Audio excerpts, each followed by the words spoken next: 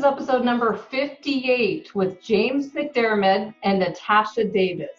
Thanks for tuning into the podcast today. I'm always excited about the guests we bring on here, as each person has achieved a high level of success in their field, and I know they can help others by sharing their knowledge. Our guests today hit a chord with me when I saw their work because their vision and my vision are 100% aligned. A few years ago, I couldn't stop thinking about the thought I had of teaching social and emotional learning skills via virtual reality. I had some prominent virtual reality companies that I had been following, and I put them up on my wall with the vision that maybe someday we would see students learning SEL via these new modes of learning that were highly engaging. I had an image of what the lessons would look like. I could actually see a forest with students choosing different paths and learning new skills with each pathway that they took. Like, for example, if they made a life decision, it would give them the opportunity to see the effects of this decision and the reality of, if I do this, this will happen, showing them the consequences of their actions. After my interview with David Adams, which is episode 54, I received a message on LinkedIn from James McDermott, who had heard David's podcast about a potential next guest for the show. When I finally had a chance to watch the video, I have to say I was blown away. This was the vision that I had for SEL brought to life. I watched a walkthrough of a virtual reality lesson from the WISE Emotional Fitness Program, and there was even a forest in the video. I wrote back to James, and I'm not kidding, I had tears in my eyes, and I said, yes, I want to learn more about this. And before I know it, I'm speaking with James from Curious, that's with 2 I's. He's in Australia. We're talking via video conference about the WISE program. And here we are today, and we've got the heart and soul as well of creator of the program, Natasha, with us. So welcome, James and Natasha. Thanks so much for being here today. But I want to first of all give you more background on James and Natasha. James has extensive experience in education, learning, design, and consultancy with a passion for new technologies and enacting transformational change across whole school systems. He's a published author, contributing writer for TEDx, and was a co-creator for Play Futures with the Lego Foundation, where they focus on bringing learning through play to children around the world.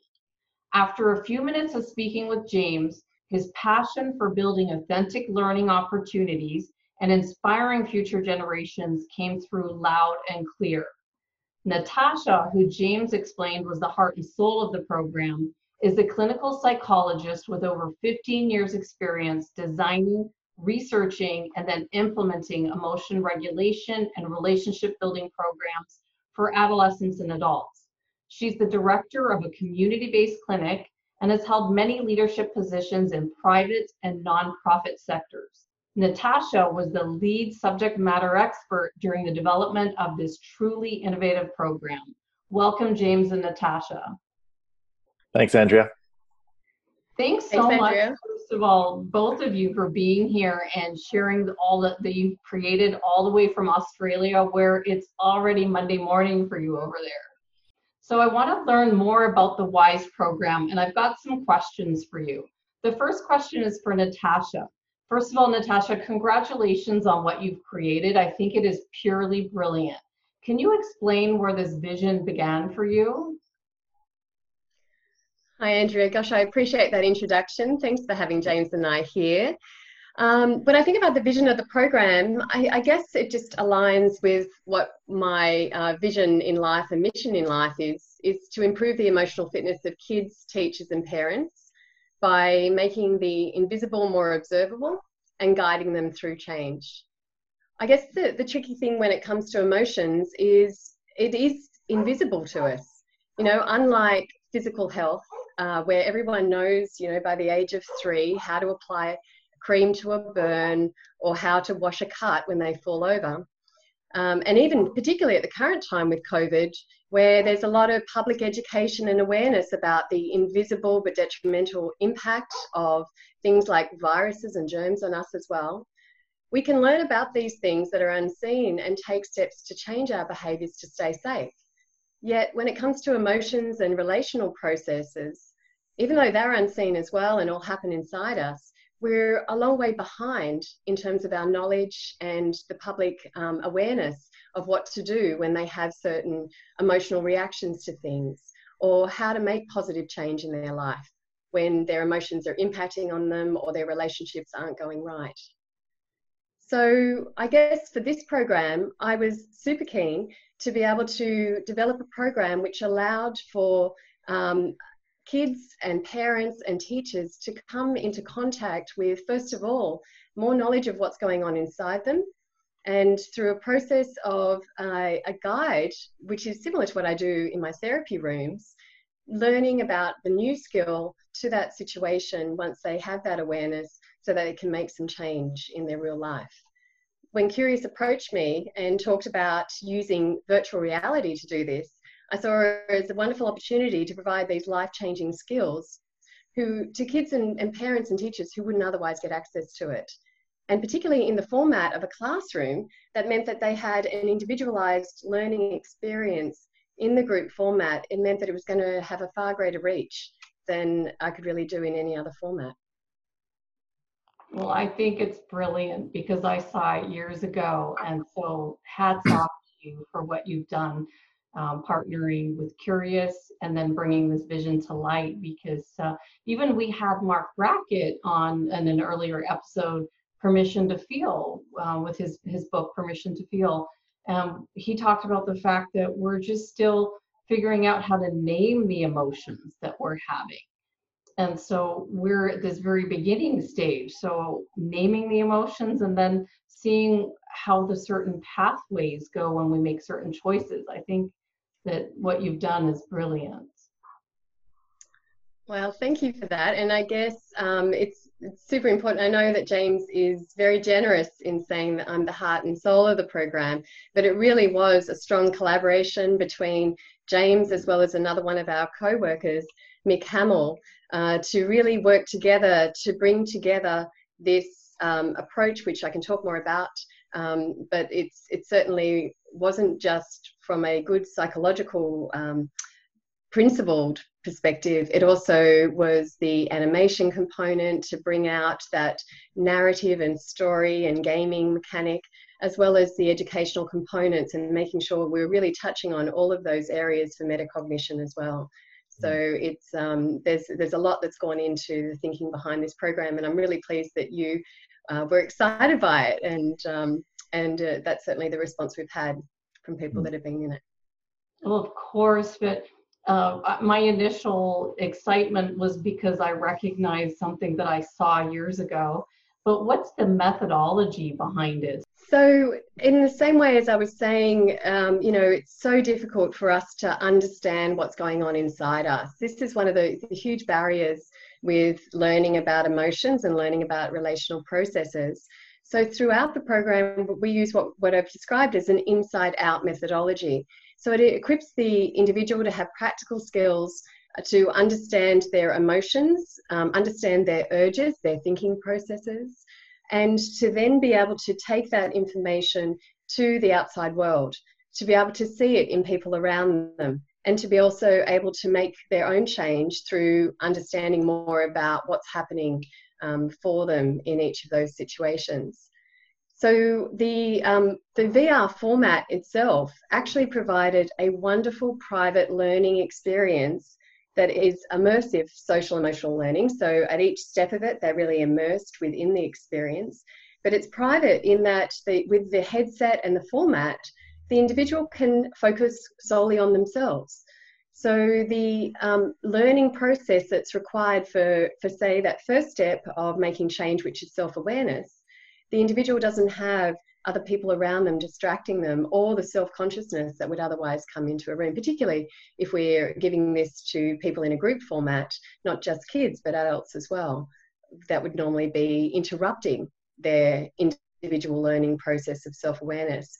In addition to that, we also have the blended learning format to allow them to take that information that they've now learned in that private learning experience and take it into a format with a group where they can interact with their partner, the person beside them, and extend on their learning. The extension in the learning is done both in the format of written, so in terms of guidebooks, as well as also in the dialogue to others around them. So that blended learning format allows for us to adopt something that we've termed learn, do, teach. So the learning happens, it's sort of a modified version of the see one, do one, teach one. It's been augmented with procedural learning in there to enhance that process. So this is what's often used in areas of medicine and health services, where we're wanting an individual to be able to see what's going on, learn from that experience as well as teaching someone else. Well, we have added to that the guided procedural learning component. So it's a step-by-step skills-based learning paradigm.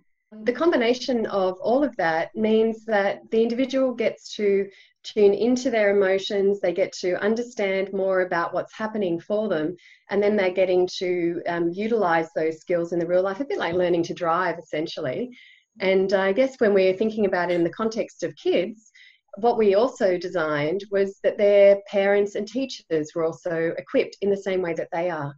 This is, I know that James is very passionate about this, as I am as well, the importance of the people around young people also knowing the skills to guide them in how to use the right emotional regulation skill given the right situation, and even not overreacting when they find that someone is upset about something, knowing how to validate and respond just like they would if they were teaching them as a driving instructor in a car. The child is like getting behind the wheel of the car trying to learn how to drive. Well, they need their parents beside them. I'm sure you do this in America. We do this in Australia, where the parents are required to do 120 hours here in Australia, actually, of driving instructing of their adolescent. No parent would say that they would give their car to their child, give the keys to the car and say to the child, off you go, if they haven't been taught how to drive. And it's the same with our emotions. If the kids aren't taught how to drive by the parents, that is driving their emotions, then they're not going to know how to stop wrapping it around the telegraph pole metaphorically, or how to keep it on the road and in between the lines. So that's part of our model as well. That's such a powerful example, because learning to drive, I hit a snowbank and that was the end of my driving lesson with my dad. So I had to go with another instructor and learn from someone else that what was emotionally regulated. So I was just putting all the pieces together. You've got to learn from someone that has these skills, and it's so important for us as parents to be able to step back and make sure that we're patient with our children when they're learning these skills. Absolutely. And listen, Andrea, from my work, what I find is a lot of that impatience comes from the fact that they don't know what to do with the emotions themselves. They're distressed on being able to feel the distress of the young person. So hence why it's really important as a parent or a teacher to notice that you're getting distressed first and foremost, and being able to calm that, so you can then think clearly and guide that young person through what they might need to do to calm down. Yeah, so no, the driving instructor one is one. Doesn't matter which continent we're on, I think we can all relate to those examples. I'd just like to add here, if I can, Andrea. We've talked about parents and how important it's been for us to apply that whole school approach. And coming into this opportunity, as Tash did, from the educational side of things, my background by trade is a teacher, primary school teacher specifically. And during my formal training years, we touched on, I guess, more of the developmental psychology space around learning theories in particular. And whilst they're very, very important and very close to my heart, I hadn't learned any of these things that I've been very fortunate to learn across this project, but working very closely with Natasha. And so, it's a broad brush statement here, but one would say that if I myself, who has gone through formal training at university level to become a teacher, hasn't been exposed to something like this, and certainly hasn't prior, then most teachers across the school systems wouldn't have had that opportunity either. And so what Natasha just mentioned there, and what you mentioned as well, Andrea, in terms of your learning and being a parent and what we need to be thinking about as a parent, we really do need to be focusing on this at the teacher level as well, indeed at the whole school level. And so this methodologies that Natasha has explained, we feel is the best way forward to create that universal touch point. because our focus is not just at the student here. It really is to create that systemic change across the whole school system. Oh, it's brilliant, James. It really is so important. And I know that you are the educational advisor to the program. Can you give some background on what you're also doing to ensure that WISE is evidence-based, aligned to CASEL.org's SEL competencies and universal curriculum requirements? Because I know that's so important for educators these days. Yeah, thanks. For sure it is. It's really important. And in speaking with a number of educators, including some of my family members that I do on a regular basis, it absolutely is really important. And what is also really important for those in the education space is to ensure that there is some form of research or evidence-based alignment to new programs, new approaches to learning, or just even new thought patterns around what we need to reevaluate in transformation of our curriculums, for example. So thankfully, Natasha and I, and hopefully I can speak on behalf of Tash here, we are arguably obsessed with research. I certainly am. I call myself a pseudo-academic at heart. Have started my doctorate, but pulled back, look to finish it at some point in time. So when Curious decided to bring us on board to create this project, Natasha and I automatically said, well, we need to align this to evidence-based literatures. Longitudinal would be preferred. So CASEL was an obvious. CASEL, we all know here, has been around since 1994, and getting to know more about CASEL and speaking with some CASEL members personally, it's you can tell that they believe in what they're doing. You can tell that what they have created and what they're still working towards is just of such importance. And of more recent times, they've started to really publish a significant amount of what I would call white papers that showcases or demonstrates not just the importance of evidence, but also the importance of social emotional learning and how we need to rethink what social emotional learning looks like for schools, for whole school communities, and the effects that it's having on those students and those teachers and those parents. So some of the studies that have come out recently have shown that 93% of teachers want a greater focus on SEL in schools. 93%. That's a huge percentage. So clearly there is a need for social emotional learning. I think what was interesting out of that paper was that they want to prioritize it in terms of the integration of learning practices and strategies, which is exactly what WISE Emotional Fitness affords. But the key word there being integrative. So what does that look like from an integrational perspective rather than as a bespoke per se? The other one in terms of academic achievements, which is not our focus here in WISE Emotional Fitness, but I understand and appreciate that it is a focus of schools. 57% of students in schools saw improvement in their skill development by having an opportunity to be part of a social emotional learning program. So I think CASEL has done, and others have done, a really great job of putting a spotlight on the need for social emotional learning. I think we're now at a point where we need to be putting a spotlight on what quality social emotional learning looks like. What does foundational social emotional learning look like? Because in the age of COVID right now, ed tech is the booming industry, right? And there's a lot that is being put out there into the marketplace for teachers to use. Some teachers are a little unsure which way they need to go. And so specific to your question, to clutter through the noise, as it were, we also very early on, one of my first tasks was to put together an advisory panel that would meet once every 2 weeks, where Natasha and I would be a part of that call, and we would discuss the fundamental challenges as well as the most important aspects to this program that need to be considered, that need to have some form of alignment towards, say, the CASEL core competencies, ethics, for example, best practice.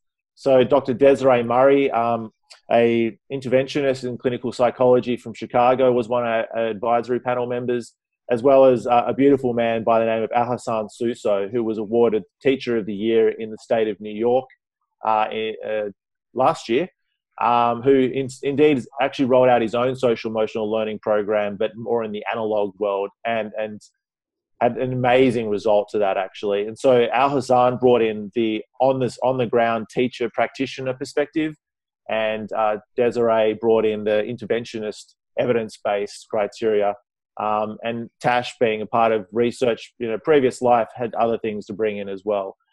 Lastly, we've been working with a university in Australia, the University of New South Wales in particular, a very agile group called Future Minds Lab, who have been working in this space for quite some time, actually. And it's been tremendous to be able to have them support us in rolling out this program in order towards getting efficacy, but also some important research touch points that we need to not necessarily adhere to, but feel that we've done our job to go to market.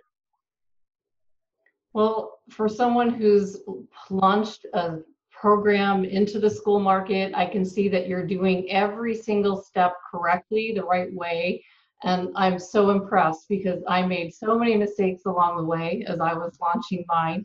So it's nice to see you going about this and hitting on all the steps that you're taking. And we do have the CEO of CASEL coming up this month, May 20th. She's on the schedule. Karen Beebe, and we'll be speaking with her, and a lot of the conversation that you just mentioned, we're going to dive deep into that for people that might be looking to make sure that they're choosing a program that is evidence-based. And I'll make sure that I reference back to you when I'm interviewing her, because you've gone through all the correct steps for this. So it's, again, off to you for everything you're doing. Thank you. It's definitely, as Tash said, been a team effort, and I must admit, I'd like to commend the executive committee and CEO of Curious. They took a very brave position when I think they brought Natasha and I on. There was an original idea just to use virtual reality for what it is in terms of the ability to create simulations, and Natasha and I were like, or could we do this? And this is what it could look like. And by the way, it needs to be evidence-based. And they're like, what? So they really gave us the opportunity to drive a really new paradigm in how we would deliver social emotional learning. And they took the back seat and said, okay, well, you guys are the experts here. You do what you need to do. I just wanted to qualify that whilst working closely with CASEL over the development of this project, we still hope to do so. We are still working towards getting accredited by CASEL. Whilst we're not accredited as such, it is a long process, and it does require significant amount of research to be aligned towards that, which is what we've been doing with Future Minds Lab. So we believe in the process. We believe in the work that CASEL is doing. We've indeed aligned our learning framework to the CASEL core competencies. So it's a slow process, but it's one that we strongly believe in, and we continue to work towards. Wonderful. Well, I've been through the process. It's been a few years that I've been working to align with CASEL, and I'm still going through the process. So once we interview Karen, middle of this month, I'm sure we'll have more and more details. I've asked for more and more support for people out there that might be like you, starting and launching a new SEL program and want to know how exactly do we prove efficacy, and they don't know, and how do we align to CASEL, because the program guides are very thin in the middle school and high school areas. So when educators now know where to look, I'd like to see that those program guides have more choices for middle school and high school, which they currently don't. Yeah, it's interesting you say that. In Australia, there's been a strong push and uprising within early childhood. And coming from early childhood prior to Curious, working with the Lego Foundation and as a consultant, I can see why. I think early childhood are the seminal years in our learning and as of such importance. But we need to ensure we're not neglecting the other areas within education. And I know Tash is feels very strongly about this, working with the teenage years, and us going through those teenage years ourselves. You do understand it's a temperamental time. So we do need to have that focus on those years as well. Can you give some more background of the influencers of the program that you've spoken with, and how have they influenced your work? Yeah, sure. And I'd like Tash to speak to this as well, from some of the theories or applications you've used, Tash, dialectical behavior therapies. But in terms of the personas, as I mentioned, Al Hassan and Desiree have been tremendous in offering their time. and their expertise and their knowledge around these areas. And may I say, particularly in the American market. So our focus is in Australia, but also very much in North America. And we do look to take this global at some point in time. But North America and Australia has been our firm focus. And so I also should have mentioned in your previous question that we have aligned it to what I would call the universal curriculum outcomes, in particular health education. This program hasn't been built for a specific subject area or a specific time within a timetable for a school day. It's not that linear, it's a lot more dynamic, but we have done our best to ensure that we've at least thought through the pain points of teachers, which is needing to be curriculum aligned. And so we feel health education is the best place for that. And so back to your question of now, Al-Hassan has been amazing in helping us and influencing the development of this program because he is teaching. I'm no longer teaching. I am a teacher. I've taught across all the systems in Europe and Australia. So I put my hand on my heart and say, I think I have a good idea of what education looks like and where we need to take it. I haven't been teaching for a couple of years. I'm not on the ground in the battlefields anymore. And certainly I haven't delivered a social emotional learning program in a different capacity to students. And so it was really important for us to speak to someone like an Al-Hassan Suso to get an understanding about what do we need to be considering here? What does this program have to have? What are the pressure points? What are the pain points for you, for administrators, for parents, for students? And so likewise, Desiree has been terrific because she's got a wealth of knowledge around interventionists, around programs that she's been employing for a long time, looking towards research, looking towards what is best practice interventions. And so those two have been terrific in helping and influencing the program. Someone else I'd like to mention, and whilst she was unable to continue in an advisory capacity due to other conflicts of interest, is Associate Professor Erica Southgate. She's an Australian academic in the area of ethics in emerging technology, which is a very interesting space and something we need to continue talking about. And I can say, again, hand on heart, is very important for us at Curious. If we're going to market as a quality provider of virtual reality education and training, it is imperative that we think these things through, particularly to the school children. Erica has been very important in guiding us through what essentially is still very much blurred lines and a dark hole around what is ethics, what do we need to be considering, and certain safe practices, guidelines for classroom setup and design. And so Erica, I would say, is someone else that early on in the piece we were speaking with regularly around the really important things around ethics and health practices. But Tash, is there anything else you'd like to add from a psychology perspective that you feel has influenced the program? Yeah, I'm glad that you mentioned Erica there, actually, James. So Erica's, so she was advising on the ethics around VR particularly, and we were just so well supported in every aspect of the program, having that advisory board made up of that in that way. I think so. In terms of the content of the material and the format of it. A great influence on me has been running emotion regulation programs in my clinic. As you said in your introduction there, Andrea, I've been doing that for over 15 years now. And I developed a program that was based on dialectical behaviour therapy, and it was directed towards adolescents, and it involved their parents. And one of the things that I had run it in many different formats. So we'd run it as a group-based format at one particular point in time, and then we transitioned it to being online content.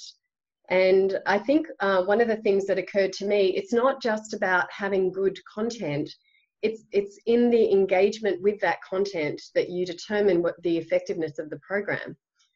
So the thing that I found with both those particular formats, so the group-based format didn't work particularly well with the adolescents because they needed to have their parent with them. There was a lot of resistance to that, and then we had problems where we had cohorts of kids at the one school coming to the clinic, and they didn't want to be in the room together. So that was one problem, where they're trying to learn these skills of self-awareness and regulating emotions. They don't want to do it with someone who they've had a falling out with.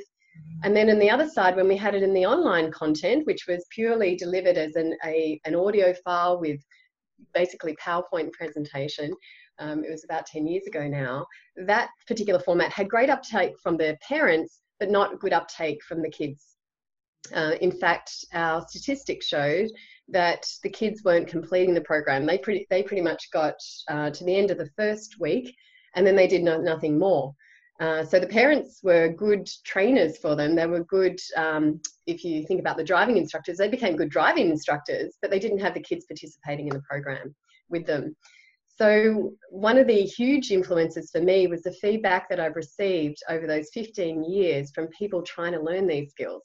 And in fact, the thing I really enjoyed doing was sitting down with James and Mick, and we'd come up with an idea, you know, where I was being challenged to really break down the skill into the core components so that we could get just this fine point specificity of application of the skills. And I'd find myself going over to the clinic again, running my usual consultations, and I just happened to be able to use the skills with clients in the room to then go, oh no, this is the order that we want to demonstrate these skills in. So for example, for gaming mechanics, Mick was saying he needs to know which one to apply first and which one to apply second.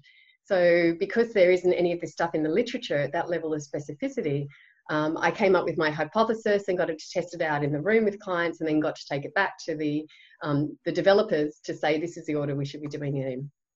So it was not only many years of implementing very robust clinical procedures, it was also just the ongoing feedback that I've received from clients across time, and also when we were running and developing the program.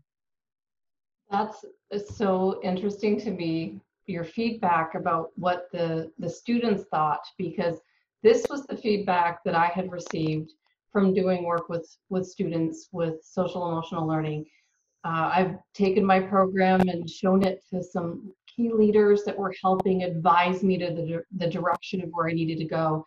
And they always said, Andrea, what do the students think? Did the students like the program? Do they find it engaging?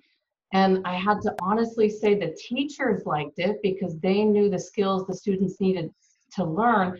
But I saw the missing piece. The kids weren't jumping up and down and going, yes, we want to learn this. They loved the dialogues, talking and learning new things that they weren't learning typically in the classroom, that were giving them skills outside of the classroom that they needed in life. But there was a missing piece, and that's when I saw the virtual reality. That's probably where I thought, this is when the students are going to love this. And it wasn't until, I just never could figure out that piece, but you guys figured that piece out, that engagement for the students. I think that one of the things ties into this idea of what's been our feedback and who have been our influences. I think they work together here, and we've been very lucky and have been given the opportunity. And to be honest, it's just good business. In terms of our market research around our primary customers, we've been taking this to them and saying, what are your thoughts? You know, what do you think about this? Is this going to work? Do you believe in this? Are you encouraged? Are you excited by this? Where do things need to change? Is there room for improvement? And there's always room for improvement. It may come across as being as a unique approach, but it's not, because one of the things we need to be very cognizant of here is that this is a social emotional learning program, yes, but it's being delivered in something that is still relatively very new. There are a lot of philosophers and venture capitalists and futurists had thought virtual reality, augmented reality would be in our eyes and minds quite a long time ago. I attended a seminar at the World Economic Forum back in New York towards the end of last year, and there was a significant amount of investors there and technologists from augmented reality in particular, and they all said it was our expectation that right now all of you in this room would be wearing AR goggles and you would be listening and seeing me through augmented reality. Clearly that has not happened, and then the questions started to flow, why?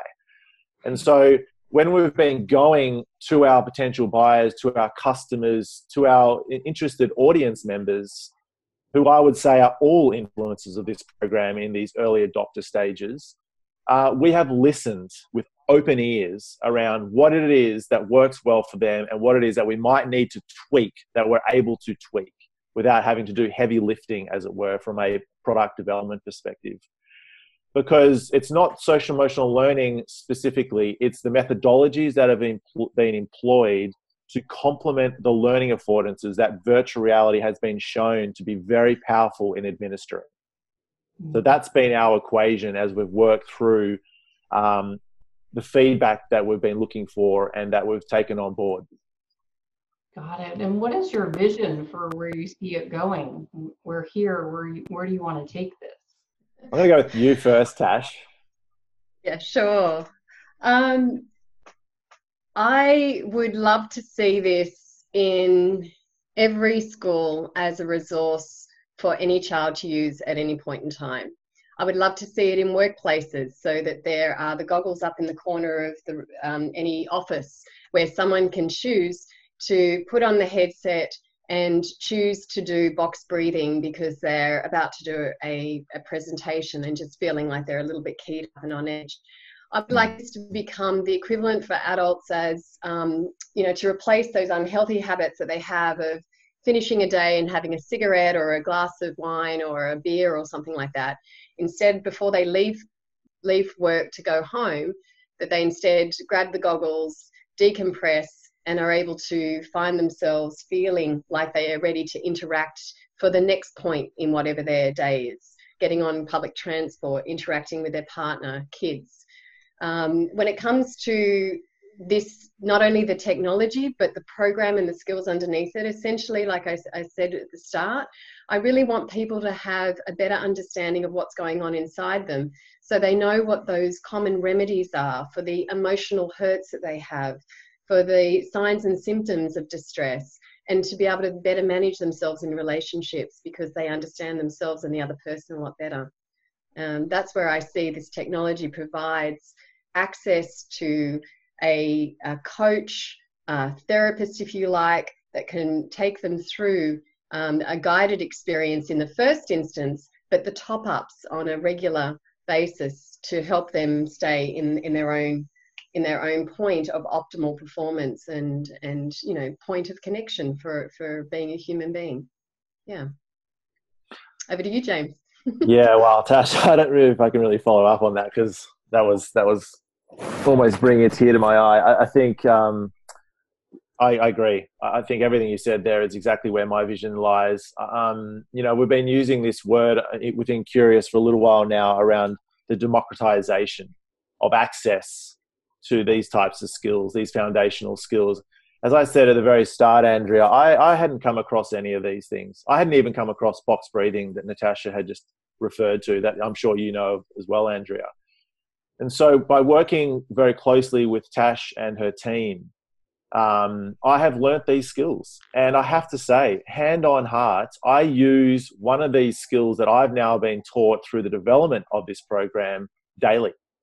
Most often at night for me, a bit of maybe overshare, but I struggle to sleep. My mind is very busy. And so when I wake up each night, which I do, to get myself back into a state of calm, to get back into sleep, I use one of these skills, whether it be counting or mindfulness is a big thing for me in my day-to-day practices. I spend a lot of time in nature, and for me, I don't see nature as the drug per se. I see nature as the opportunity to be more mindful and to calm yourself down. And so for me, it's breaking down the four walls. We hear this term a lot. I think we're at that place now in time when we call it the fourth industrial revolution, where we're seeing the blurring between the physical and the psychological. I think we are there. And we're looking at it in the age of COVID right now, it's becoming more apparent that we've actually got the technological solutions to drive these access points. And I think when it comes to social emotional learning, which is just so important now more than ever before, by using the marrying of this technology that is virtual reality, it does provide us with that democratization effect where you don't need to necessarily go to a clinical psychologist or in terms of a four-wall environment. You can go within a virtual means. And one of the things that really took me to heart, back to your feedback point around, was one of our schools, Inner City of Arts in LA in California. we got to watch a video that was recorded of a class that was working through one of our lessons, lesson 2, I think it was, that unpacked box breathing. There was a student, a 13-year-old, I believe, that was standing up in front of the classroom of his peers with the teacher next to him in support, teaching in the real world how to draw a box to reinforce the box breathing that was being taught or guided through the virtual reality experience through one of our characters called Wise One. The student went to draw out the box in a 2-second time frame. And Tash could probably speak a bit more about this, but from my teachings of box breathing, you want to do it over a 4-second time period. Hold for 2, breathe out for 2. And so when he did just 2 and not 4, you should have seen the reaction of his peers. It wasn't a reaction of, you've done it wrong. It was actually a reaction of excitement and deep engagement about, no, it's got to be 4. And so all of a sudden you're seeing this generalizability of this skill, this universality of this use of language that is box breathing to calm someone down. And let me tell you, as a teacher for many, many years across the public and private school systems, I never thought you'd get to a point where you're actually seeing excitement and engagement from students about something that is called box breathing. And that's all come through the development of this program, Natasha's work, and the power of virtual reality. It's powerful when the students get involved and they're enjoying it. I think that's what everyone has to see to have the belief of it. Yeah, absolutely. I think that the close on the vision piece, I've mentioned before this whole school system change. I'm a huge believer of it. I know in education we're looking for that now. We need to.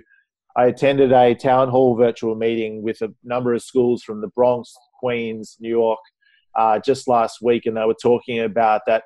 Interestingly, in the current stage of COVID, they've never seen a closer connection between the home and school environment, where parents actually wanting to hear from the principalship or from the teachers about what they're doing to support their students whilst they're remote learning, or indeed the parents or guardians having to oversee what the students are doing in the home environment because they're actually observing the teaching that's going on because they're right next to them in that home environment. So what we're trying to do here with the WISE Emotional Fitness Program is create a WISE learning ecosystem where we actually provide the same level of experience, the same level of skill application, not just to the student level, but to the administrator, teacher level, to the parent level, to the counselor level, to the whole school community level. So if someone says, I did some box breathing today because I wasn't feeling so good, every single person knows exactly what they're talking about. Can you give some more background on the company Curious? And if someone wants to learn more, what's the best way to learn how to contact you and learn more about this program? Yeah, of course. And thanks for that question and opportunity. Look, Curious has been around a long time.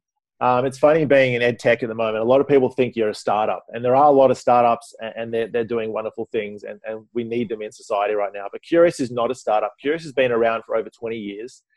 Essentially, it's a creative communication agency. So it's worked for a very long time in creating story-driven immersive experiences and most recently backed up by the latest technologies and innovation designs like virtual reality. So they do a lot of work in computer-generated content. So if you think projections onto walls or some of the most terrific work that Curious has done to date is if you're fortunate enough to come to Australia or you've been to Australia before and you've gone to the Sydney Opera House and you've seen the sails of the Sydney Opera House in particular, which is a beautiful piece of architecture. There's once a year, there's a vivid light show where they have a lot of computer-generated interactive projections that come onto the Opera House sails, and they tell a story, a very rich story. Curious has been responsible for creating that level of A-grade quality content for a long time now. The same with the closing and opening ceremonies of the Commonwealth Games, for example, which is similar to the Olympics, but just for the Commonwealth. So their reputation in providing A-grade quality immersive content has been well documented for a long time. Now, of recent times, they've seen the learning affordances and power of virtual reality. So they've pivoted or migrated more into that area. Specifically to where you can learn more about the WISE Emotional Fitness Program. Of course, you can go to the website, which is www.curious.com. If you want to reach out to me specifically to answer any other questions you may have, that's james.m at curious, again with 2 i's.com.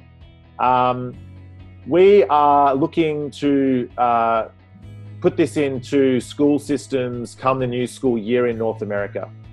We're talking and have been working with schools for a little while now, but in the age of COVID, we're giving it the time and space that everyone deserves, and saying we want to support your school systems come the new school year in the September 2020 to put it into the schools.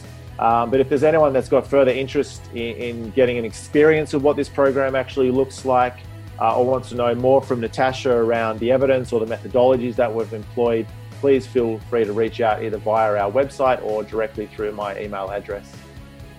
Got it. And if someone wants to reach Natasha for some more information, Natasha?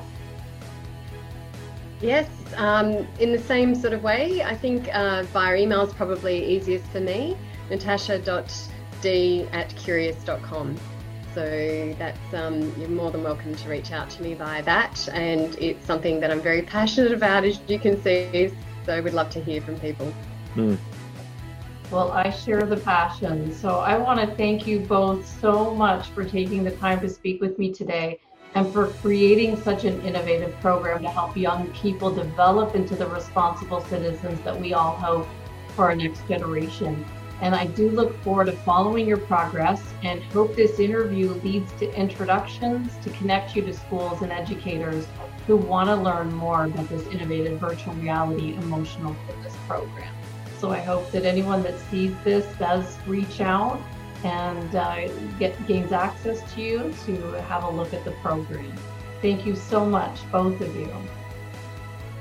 Yeah, thanks very much, Andrea. It's been terrific to have this opportunity and the work that you're doing as well, and the people you're bringing on to your podcast. I highly recommend that everyone does go to your podcast. I've listened to it, and I think it's an important conversation. We need to be having a lot more. So congratulations to yourself as well for creating something so important. Thanks so much. Absolutely. Thank you so much, Andrea. Yeah, absolutely back up what James just said there. Thank you so much. If you're enjoying the Neuroscience Meets Social and Emotional Learning podcast, please don't forget to subscribe so you'll stay up to date with our new episode. While you're there, please feel free to give us a review or a 5-star rating, as it helps others find us. For more information on our programs, books, and tools for schools and the workplace, visit us at www.achieveit360.com.